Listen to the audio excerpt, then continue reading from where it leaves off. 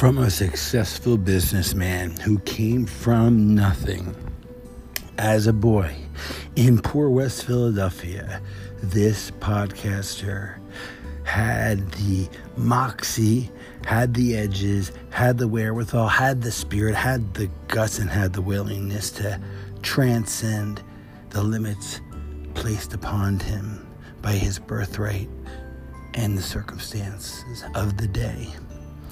And soon he found himself in the Army, which taught him discipline.